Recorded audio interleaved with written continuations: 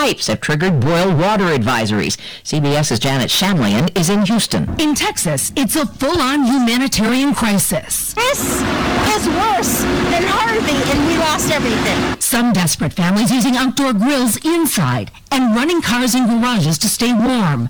Those choices contributing to at least 300 cases of carbon monoxide poisoning in Houston's Harris County, according to the Houston Chronicle. A new snowstorm is hitting the south and east. It's forced President Biden to postpone a visit to a COVID vaccine manufacturing facility in Michigan.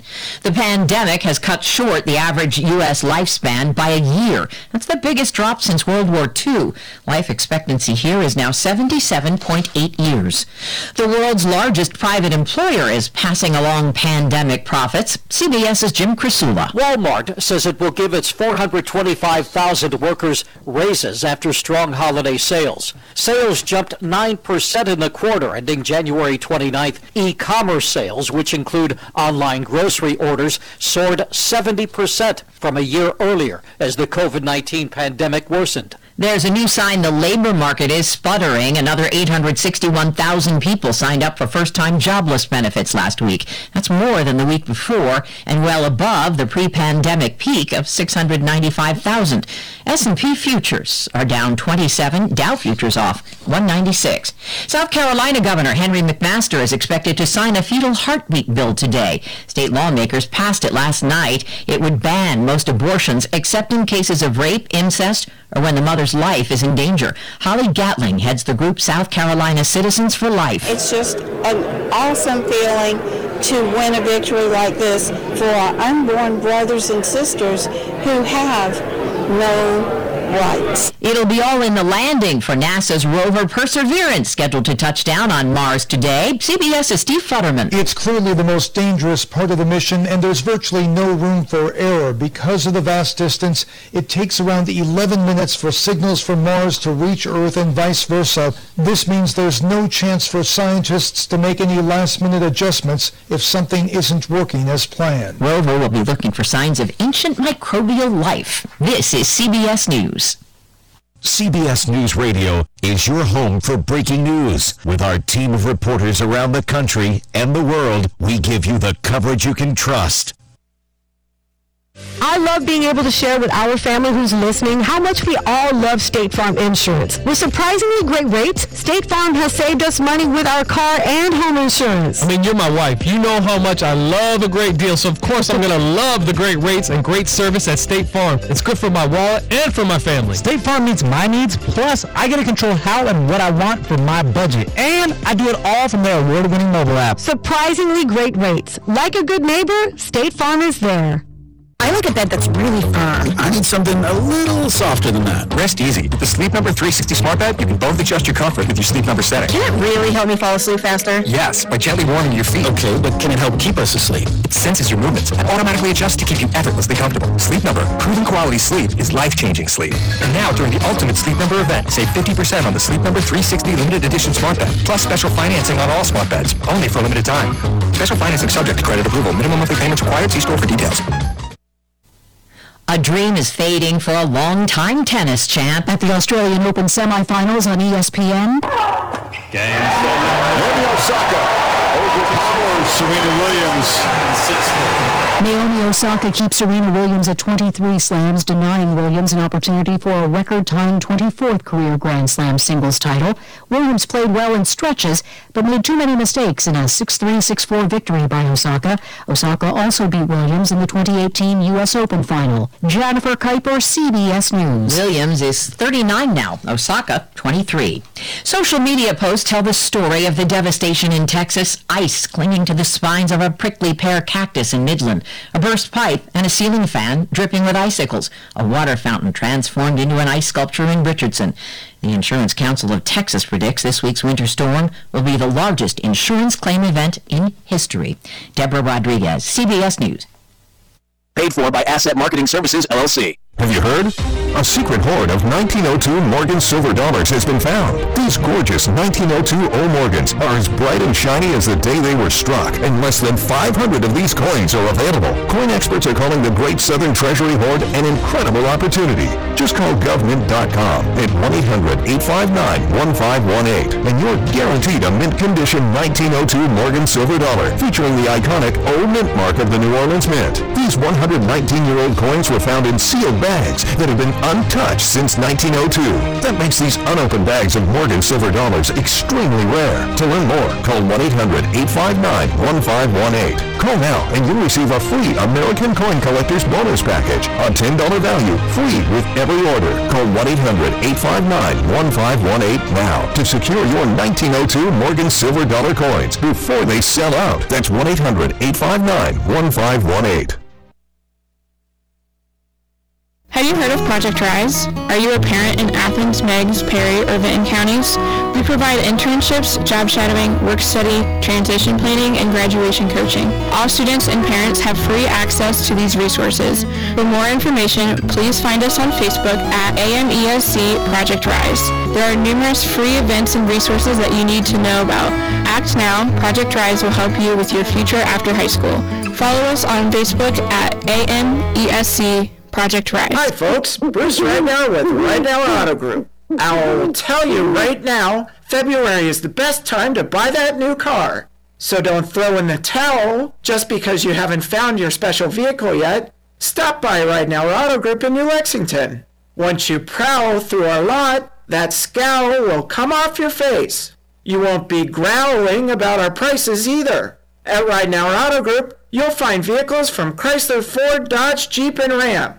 We can match anyone's price on new vehicles. Experience a hassle-free environment while working with our friendly staff. Our sales team will work to find you the vehicle you want, and our finance department will work to get you a great deal. Call 740-342-5146 for your VIP appointment today.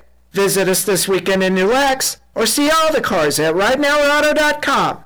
This is Bruce Ridenauer with Right Now Auto Group. We want you to ride in our cars. In today's world, the last thing you need is a broken cell phone. If you've got equipment in need of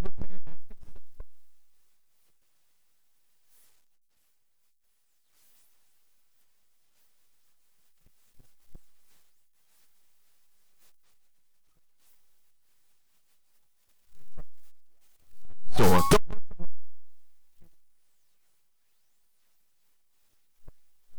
77 or visit the shop at 386 Richland Avenue, Athens.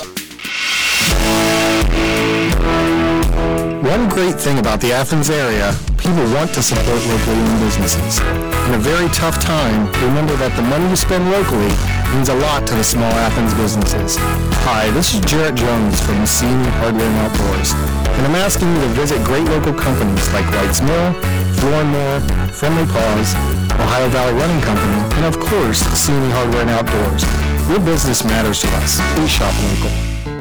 For generations, Made in America has stood for quality and craftsmanship in manufacturing, food production, technology, and construction. The Made in America label has brought our country economic security and our innovations to the world. Made in America isn't just a slogan, it's the story of our country, the men and women who sacrificed to build our nation. It's our commitment to hard work, ingenuity, and to making things better than the way we found them. America is ready to get back to work. And we can start by rebuilding our infrastructure, strengthening our manufacturing base, and investing in our businesses and our communities. Made in America means hundreds of thousands of new jobs across the country. It means new transportation, clean energy, and telecommunications networks. It means a healthier environment, national security, and economic freedom. That's good for our families, good for the world, and good for our future. Let's get America back to work. Let's invest in Ohio. Let's invest in us. Learn more at let'sinvestinus.com. Paid for by Citizens for Responsible Energy Solutions Forum. In our 71st year of service to Southeast Ohio, AM 970 and 97.1 FM. WATH Athens.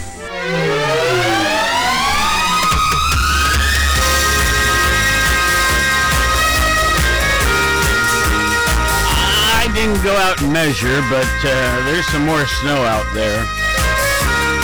And I guess we ain't over it yet.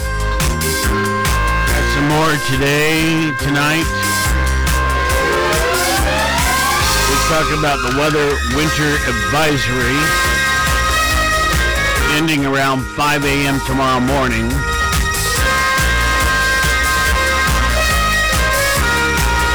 But then, of course, the crews have to do all their things. Hey, today's our monthly visit with the Mayor of Athens, Steve Patterson. We'll do it via telephone given the weather, and for that matter, COVID. And let me get all my buttons just right and push this one up here and say good morning. Good morning, Dave. Yes, and good morning, Scott. I'm assuming Scott's back there somewhere. He is. Yes, I am. Good morning, Mr. Mayor. Good morning, Mr. Scott. Well, you know, we've tracked for over a year now. Every day I've entered a vast number of statistics regarding COVID. And I have the world section, the U.S. section, the Ohio section, and the Athens section. And see this full page, which is full of stuff, right? Yes, it is. It's full of stuff. Okay. That is only 5 days. So I'm up to 3,000 lines of Excel now. So anyway, the point to all of this is I truly have noticed in the last week or so improved figures. And, you know, like, let's take Athens. We have, 6 days ago, we had 44 cases new. Then it was 50, and then it was 36. And the last 2 or 3 days, it's been like 14. Right. I myself get my first shot today. I'm wearing my short sleeve shirt in spite of the weather, just so that it makes it easy for him. What's your take, Mr. Mayor? I concur. I do know, Dave, how closely you track it. You know, I view you now as our resident amateur epidemiologist with all the tracking that you've been doing. Yeah. No, I've noticed that too, Dave. I've noticed that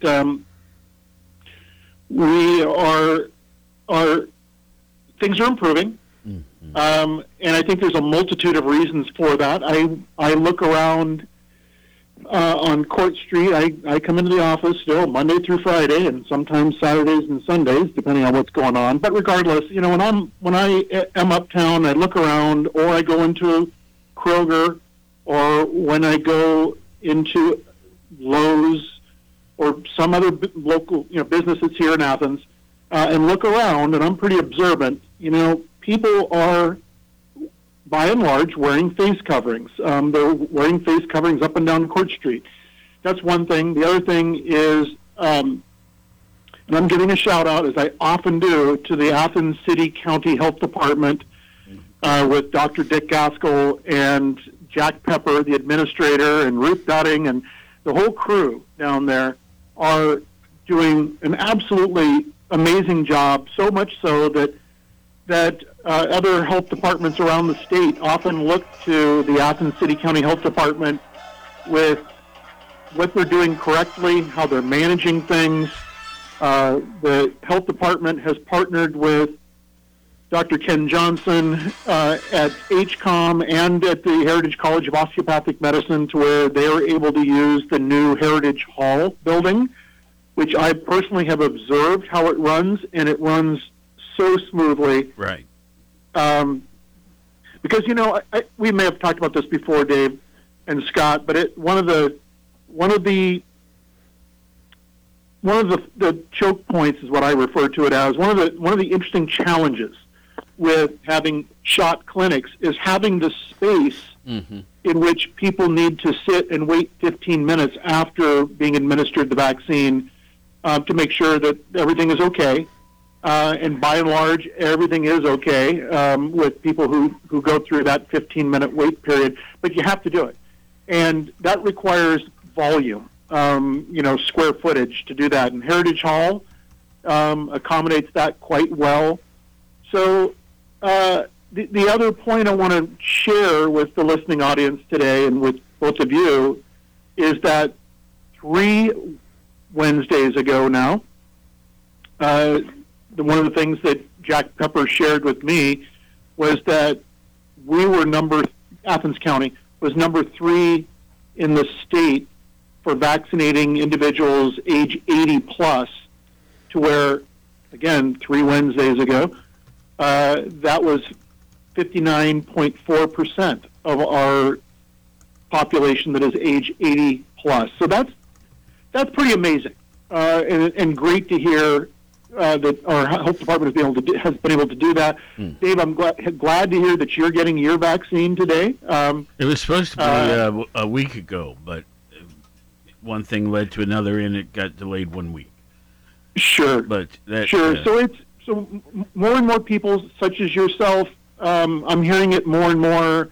Dave and I both attend the Athens Rotary lunchtime meetings at noon on Mondays, and the virtual meetings. Virtual meetings presently. Virtual meetings, yes, of course. Everything is virtual. Yeah. I feel like my life is virtual these days. The topic of the vaccination came up with the 25, give or take, individuals who were on the call, and the question came up, well, who all has gotten their vaccine? And I was happy to see how many people had already gotten their first vaccine, and some were, close to getting their second vaccine. So anyway, that all said, to your initial question, Dave, I absolutely agree with you that things are improving, but we can't let our foot off. Yes, we cannot let our guard down. We cannot. We have to keep moving forward with doing the right things that most of us have been doing. So, well, let me just throw out 2 stats here. In Athens County, at this point, 10.8% of our population has received a vaccine.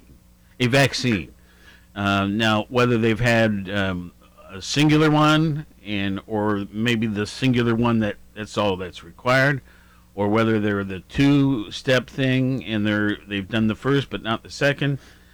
The point is 10.8 are now active in that process. In the state of Ohio, I was surprised at this, 11.46%. So they're doing real well too. Here in the U.S., I don't have that one today. That figure wasn't published last night. In the world, 2.35%. Yeah. Wow. Yeah. Wow. Yeah. Okay. Well, let's move on. The state's guidance on this thing. I feel pretty good about our governor and the staff he has around him, and I like the fact that he's not at all ashamed of, if necessary, daily coming on at 2 o'clock and briefing us. When things are going pretty smoothly, he does it every other day on Tuesdays and Thursdays. I'm kind of, I think he does a good job. Is there anything you'd like to see done differently? No, I agree with you, Dave, but I think things are going as smoothly as they can. I think he's doing a good job as well with working through the pandemic and the way in which he, has reopened things. Everyone, I think, is aware at this point in time that the 10 p.m. curfew has been lifted. One of the things that always causes me a level of concern is, along with that, the last call in bars and restaurants. That too has been lifted, because that again puts a level of challenge into the hands of our police department monitoring and really enforcing as best as they can the social distancing component that the Ohio Department of Health and the governor still holds to, the 6 foot of separation and whatnot. And we're, my level of concern comes from the lines of people queuing outside of bars. There's two sides to that story too. That we hear an awful lot of people who are concerned about seeing lines outside of bars, and that's difficult because there really is there's no legal authority or punitive course of action under the ODH guidelines for addressing that, other than just telling and reminding people that you need to stay 6 foot of separation. We have no way of knowing, well, who's a group, who's a pod, who's standing there together and who is not. It's challenging. The flip to that is if you see a line outside of say, an uptown bar or something, that also indicates that inside they're adhering to the capacity that they have been afforded under the ODH guidelines for reduced numbers of people in order to have 6 foot of separation and whatnot inside that establishment. So anyway, I think that it's a good thing that the curfew was lifted. I still have a high level of concern, though, in terms of the last call ordinance, but it is what it is, and we will work through it. Here at the radio station, I'm going to say we are feeling about a 30%, maybe 35% loss of income over what would normally occur. We'll get through this. And the PPP programs that the federal governments have put out there will help. Sure. But some of the businesses out there don't have access to that. Some may not have been in good shape in the first place, and now this is only creating greater problems for them. There's all sorts of talk about national stuff, but at the local level, is there anything that is there, and maybe at my level here of business I haven't heard about, that is there to help the local business person that's really struggling? Right. I mean, they had, I think this was in December, you can correct me if I'm wrong on that there was the second round of PPP, Payroll Protection Program, that was released.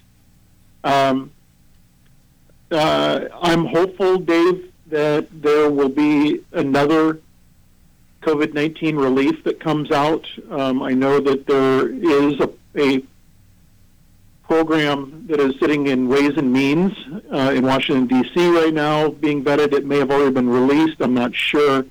But as I was made aware earlier this week, that was looking like $350 billion in relief that would go to cities, villages, and tribal entities.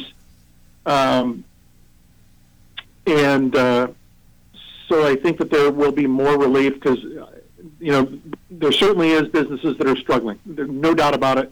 There are nonprofits that rely on fundraisers and things of that nature. They, too, are struggling.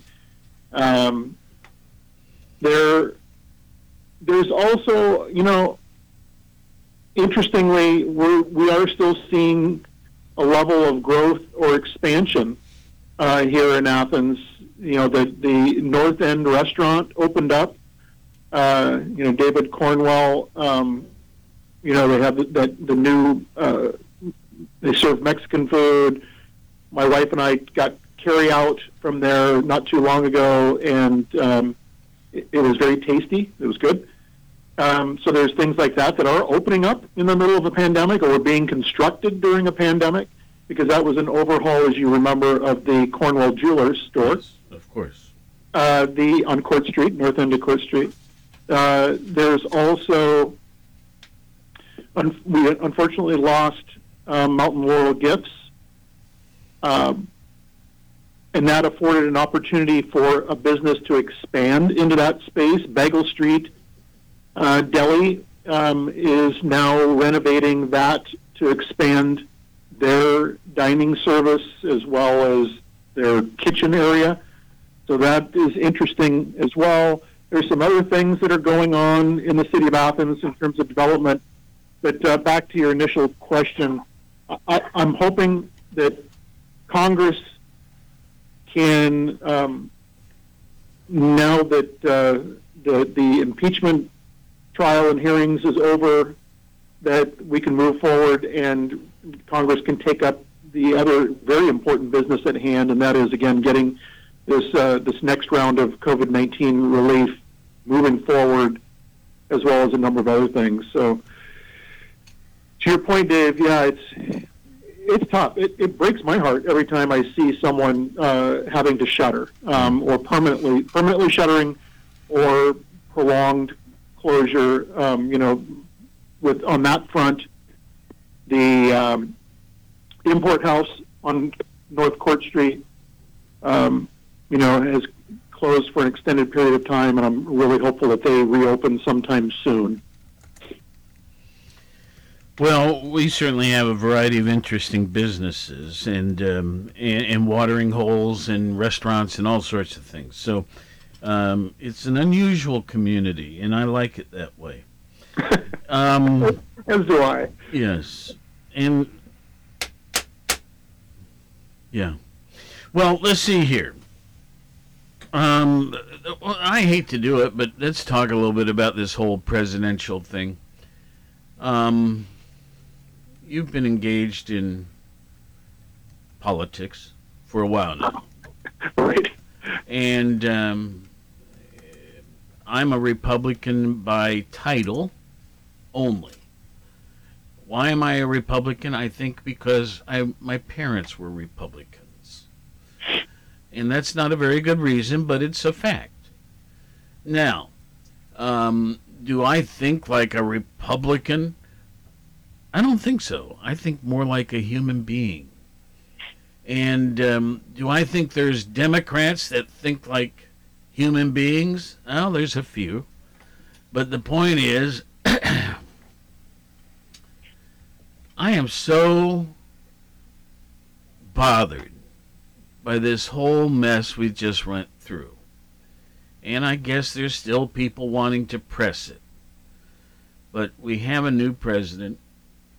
He happens to be a Democrat. I'd like to support him. I'd like to see him be successful and get some of this friction over with. And people who just say they can only support this kind of person or that kind of person. We all have to work together. We do. We do need to work together. My new role as the president for the Mayor's Partnership for Progress, which is, 18 Southeast Ohio Appalachian counties, 70 plus municipalities, 800,000 citizens within that footprint of the Mayor's Partnership, as well as serving on the Ohio Mayor's Alliance, which is an organization that was built around having the mayors from the 30 most populated cities in the state of Ohio come together and talk about issues. Both of those organizations of mayors or city managers, by design are bipartisan. I mean, politics doesn't come into play in these groups because, and as me as mayor, party affiliation is irrelevant when I'm dealing with a pothole or a water line break, of course, or a sewer line break, or the flooding of the Hocking River, or name something. And because none of those have an R or a D or an I behind them. You know, it's work that has to get done. And most mayors would say this exact same thing, Dave, is that party is irrelevant when you're having to make sure that you're creating a safe and well-functioning community. I wish I could say the same when it comes to, you know, our elected officials at the state or federal level. But again, depending whether you're state elected or you're federally elected, you know, you don't have your finger on the pulse of actual communities, whether it's a village, a borough, a city, a large metroplex. It's very different. I often joke around with my good friend Mayor Andy Ginther of Columbus, when I look around thinking, I don't know how in the world you manage this city, a city of this size, as opposed to a city the size of, say, Athens or Lancaster or even Ironton or Amesville. You know, it's very different. Same challenges, just the magnitude, the scale is very different.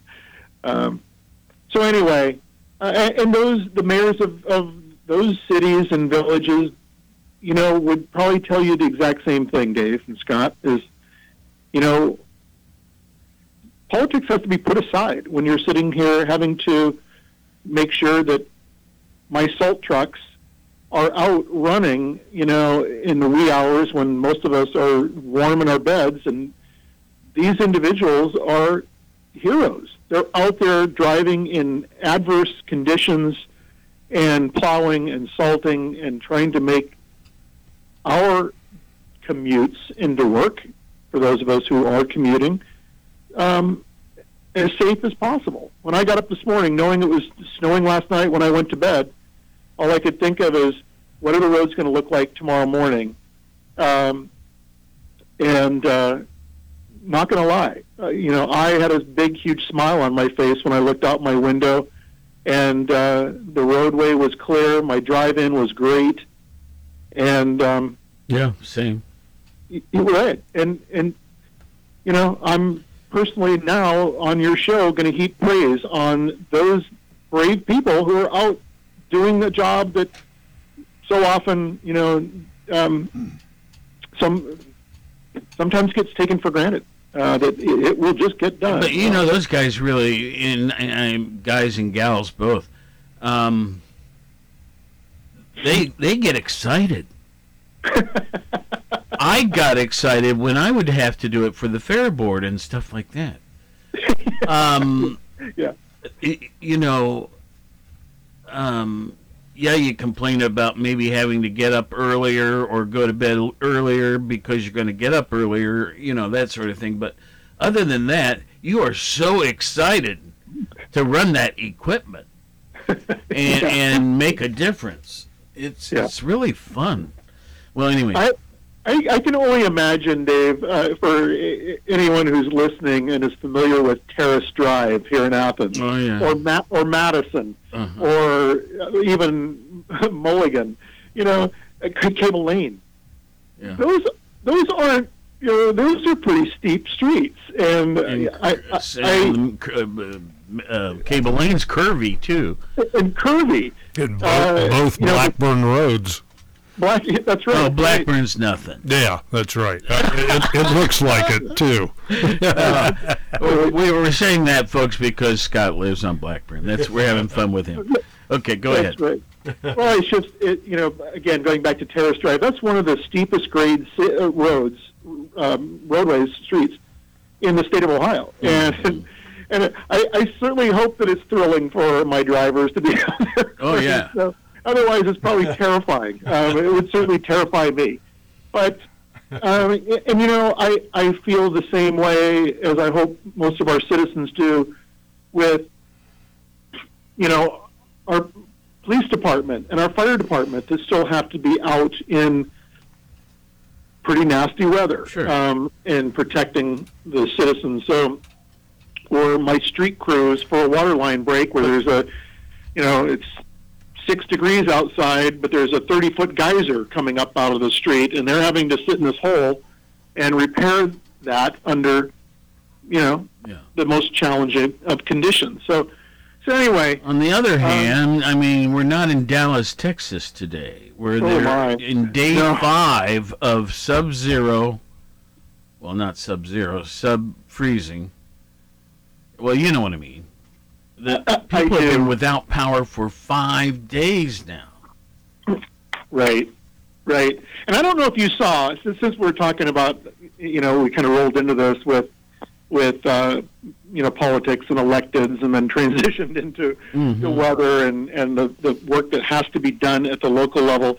There was an article that came out in the Washington Post, dated February 17th. So this was yesterday's paper, where, and I'm going to keep things nameless, but a mayor of a city in Texas basically came out saying that no one owes you or your family anything. Only the strong will survive, with people saying, hey, we're without power. We need help. Open up warming stations or whatever. And I'm just sitting here reading this going, ouch. I couldn't even imagine telling your community, you're on your own. Yeah. Good luck. Yeah. Now, I mean, a couple of weeks ago we had a short spell, but you had the community center open rapidly to serve as a warming site, and I think we were without power, a total of 8 or 9 hours in a certain part of town. But it was early evening, but it did go into the mid-morning. So that's and you have generators and things like that power that facility, right? Plus the solar backups too. So anyway, how can a community overlook doing something like that? And that's your point, isn't it? Well, it's dereliction of duty. Mm-hmm. It truly is. You're right. I mean, when we had the power outage and it was cold, I quickly called the director of Arts, Parks, and Rec and the deputy service safety director for the city and said, hey, I know it's currently closed because it was beyond its normal operational hours. We need to reopen the community center because we could have families that are in need of someplace warm to go. And we did have 4 individuals and a child that took advantage and went in there. And I've heard people say, well, that's spending a lot of money to open a facility up for 5 people. And I'm sitting there going, that's 5 lives. I don't care what it costs. We need to provide as it's a service to our community to have something like that open, and we'll continue to do. So if we had another, I hope not, but if we had another like event, we would do that. If we had another derecho, we would in the middle of the summer, like we did back in 2011. We would again open up the community center on backup generation and have it as a cooling station for people. Anyway, that's. I always like talking to you, but let's move on. That's Stimson Avenue. Mercy, with the post office and banks and different things down there, it's been a real challenge this last few months. But now that's a Columbia Gas project where they're replacing some main lines, right? It is, but here's why Columbia Gas is doing that, and that is that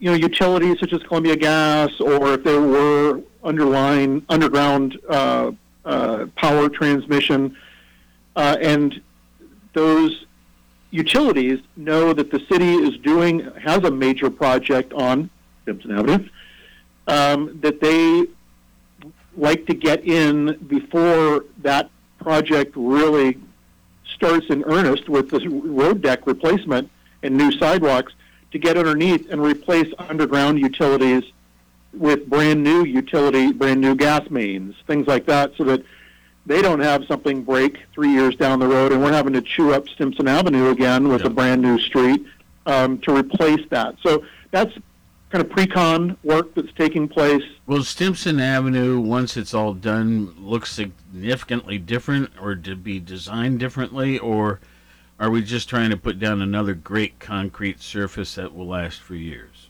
No, it will look different. It will have wider sidewalks. It will be a complete street. We're not going to change the path, but we are going to do several enhancements. We'll have different lighting down there.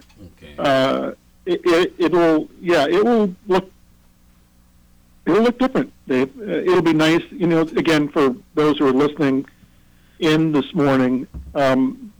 Stimson Avenue, the concrete road deck, was put in the early 1970s after the river had been rerouted. That was redone. It's a concrete roadway that has lived its useful life, and it's time to be replaced. And it'll likely be replaced with asphalt, but we're still working with the contractor to see whether we should be doing concrete or whether we do asphalt. So yet to be determined on what the road surface will be constructed of. But it'll be a big project. I know it's a real pain right now with one-way traffic moving through there. Sometimes. I tell you, the crews working down there work real nicely with the traffic.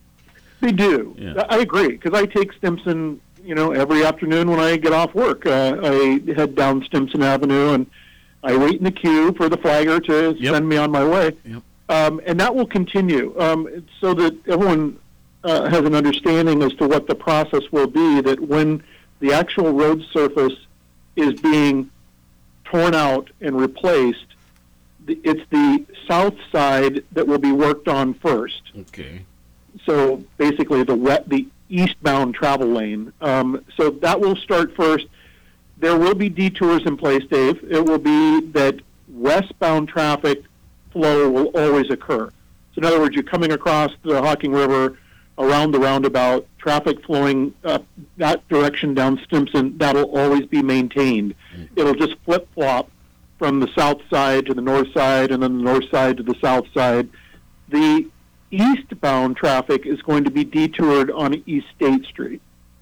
Or for most of us who are very familiar with Athens, you'll find an alternative route, period. If you're heading to the south side, you'll likely just, instead of going down Stimson, you'll take Richland Avenue, cross the river, and head up Richland Avenue or something like that. So there's most of us who live here know how to navigate detours. But that's the plan at this point in time. Let me ask I hope you don't mind this. So once Stimson's done, what's the next one you want to tackle? So Stimson we received the Ohio Department of Transportation funding for Stimson Avenue, and that is obviously a 2021 project. That 2021 project that'll be completed in October. Okay. The next project is one in which we received funding for West Union from the Elks, that side of the bridge over the Hocking River, all the way up to Schaefer Street. So that's a 2022 project, which is still under design. Let me think. And then 2023/2024, we received grant funding again from the Ohio Department of Transportation for the uptown area, and that will be to do improvements on Washington Street between Congress and College, and State Street between Congress and College, to where we're going to do a redesign to look very similar to West Union Street between Court and Congress. You remember that project, Dave, back in 2017?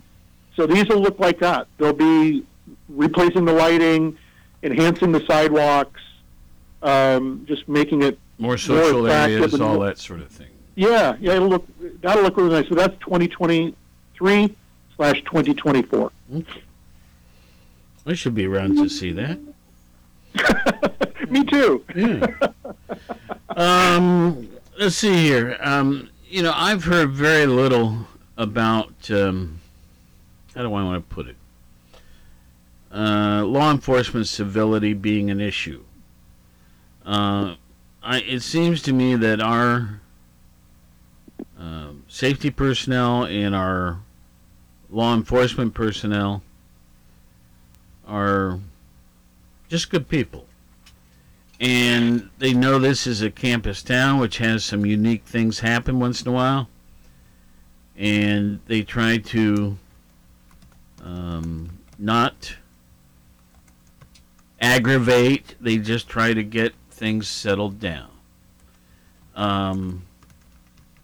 I don't know if I'm verbalizing this well enough or not. Would you take it from here? I will attempt to. Okay. We have really made a amplified effort in terms of racial equity training, compassion training for a lot of departments in the city of Athens, for the police department as well. And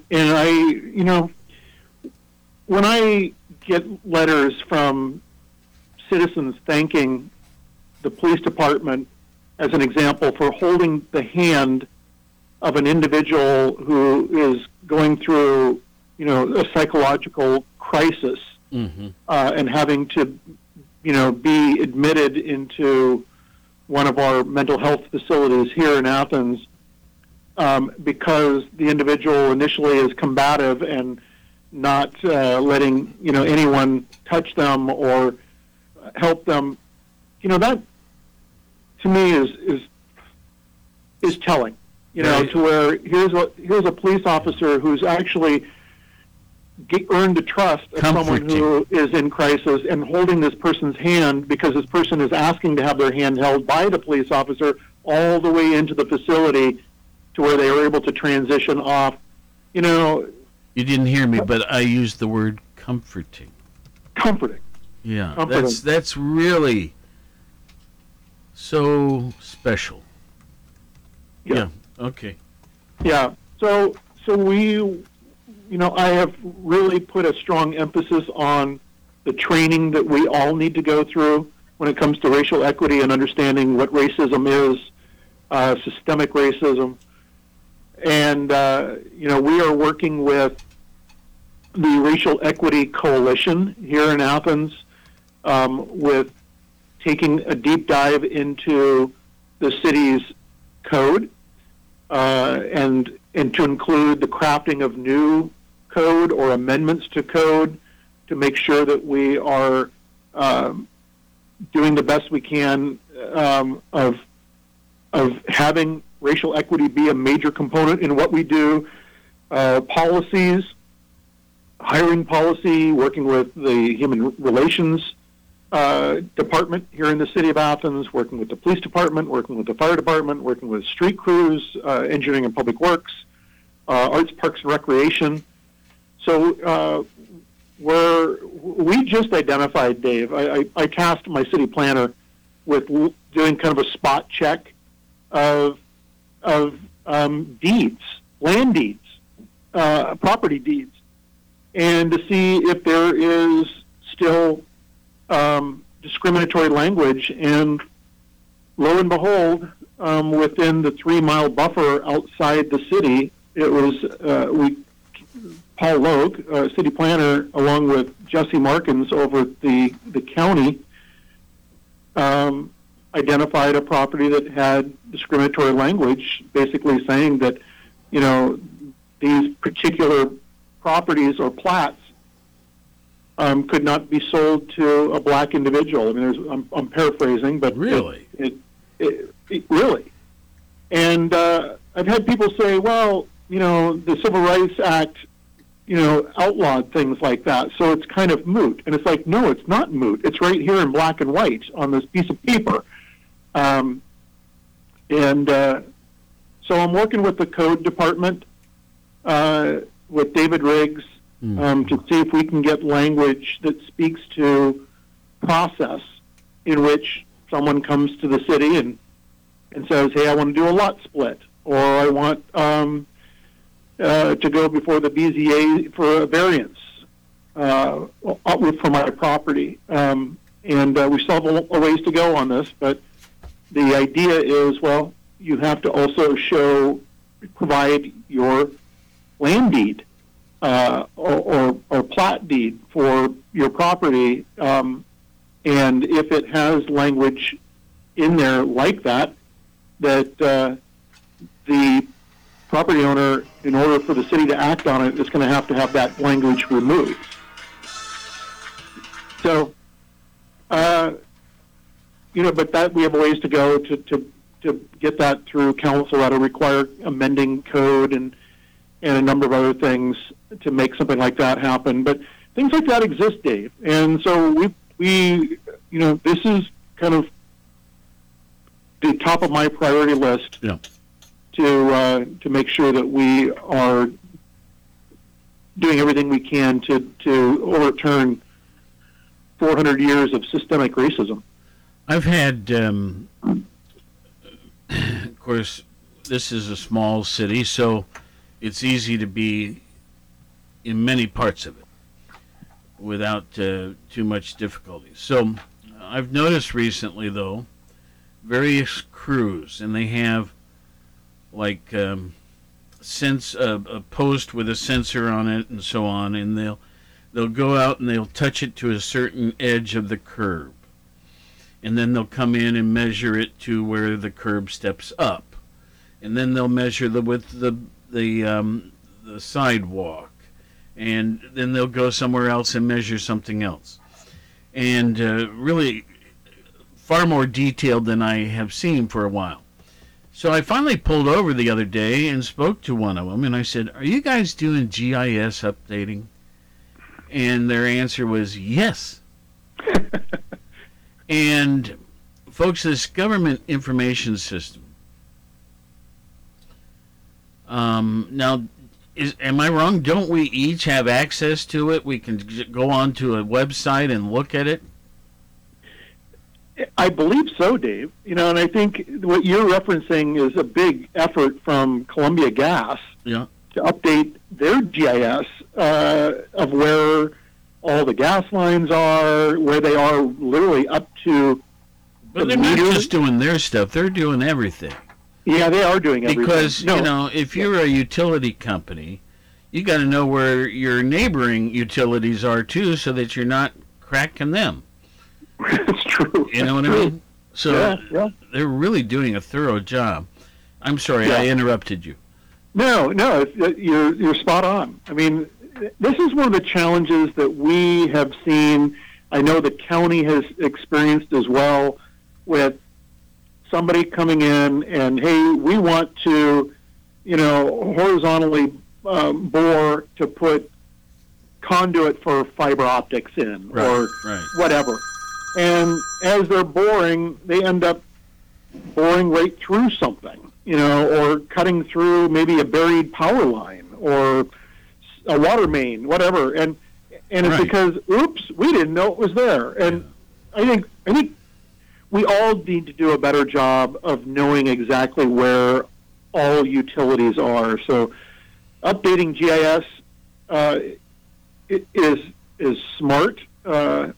It's kind of like, oops, if I wanted to put a utility shed in my backyard or whatever, as long as I'm following code, but put something in, I've got to call oops and have them come and identify where everything is, 3 days prior to doing the dig. Call before you dig. Call before you dig. Call before you dig. Absolutely. Yeah. Absolutely.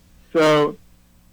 But with the GIS system, you can get a pretty good handle on that if it becomes more and more accurate and updated, which appears to be done, or is being done, if you have access to it. And so I was just wondering if it was available to the public to look at as well. I will find out, Dave. I don't know. I don't have an answer to that. Okay. So I will see what I can find out, and we can talk about it our next show, but do not know. Contractors, the public, whatever you want to call it. Right. What have I failed to bring up today that you'd like to cover? We've got about 5 minutes. We could talk briefly about the census. I just had an interesting 2020 census meeting with the National League of Cities yesterday. And, it looks like the numbers won't be released until later on this summer, or possibly as late as September. But with the census, this could go one of two ways, Dave. We could either have a significant undercount, or we could have a count that puts us over 25,000, which would be interesting if we exceed a population of 25,000, in that we would have to create a fifth ward here in the city. And if that does happen, to where we exceed 25,000, we're going to be looking for a lot of community engagement, within each of the existing wards, neighborhood associations, just the general populace, to get feedback and input as to where do we want to draw the lines for this new fifth ward. It'll create certainly a fifth ward council member, and it would also cause the city to have to include 2 new at-large candidates. So we would go from 3 to 5. 3 to 5, and we currently have 3.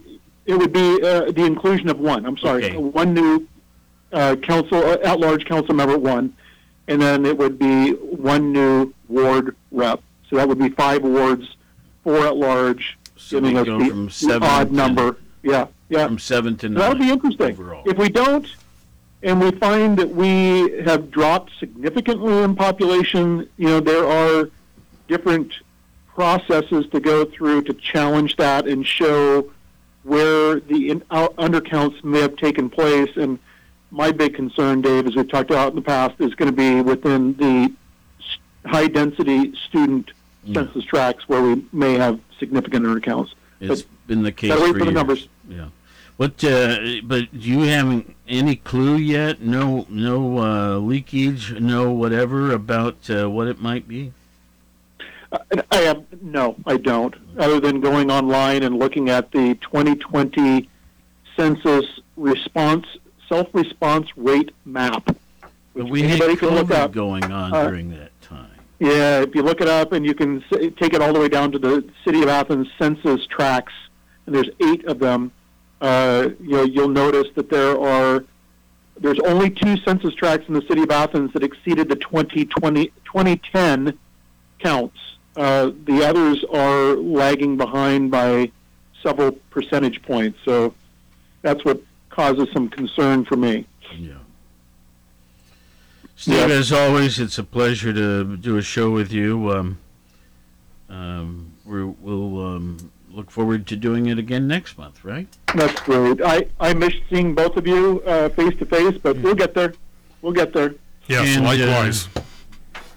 Today is, what is it, Drink Wine Day? Drink Wine Day. Drink yes. Wine Day.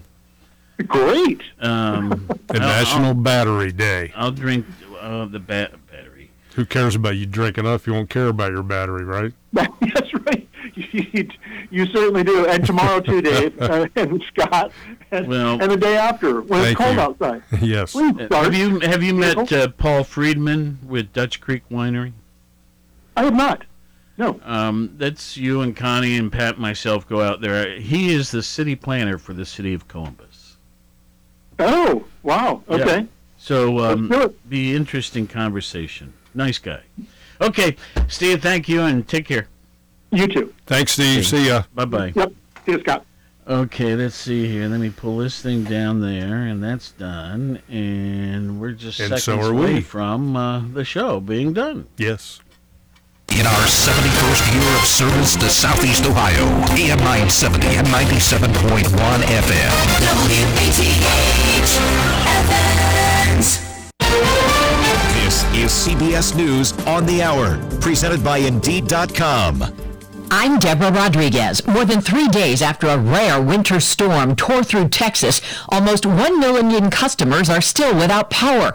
Pipes are bursting. Many people are under boil water advisories. Stacy Silverman rushed to rescue her mother's apartment when it was flooded in Grapevine. All we could think of was getting her to safety and trying to get our photo albums and, she's 78, a lifetime of the most important documents. We just wanted to get out of her apartment. The finger pointing's begun over power outages. Ed Hers, energy economics and policy expert at the University of Texas. The warnings have been there for years, and Governor Abbott has done nothing. Before that, Governor Perry did nothing.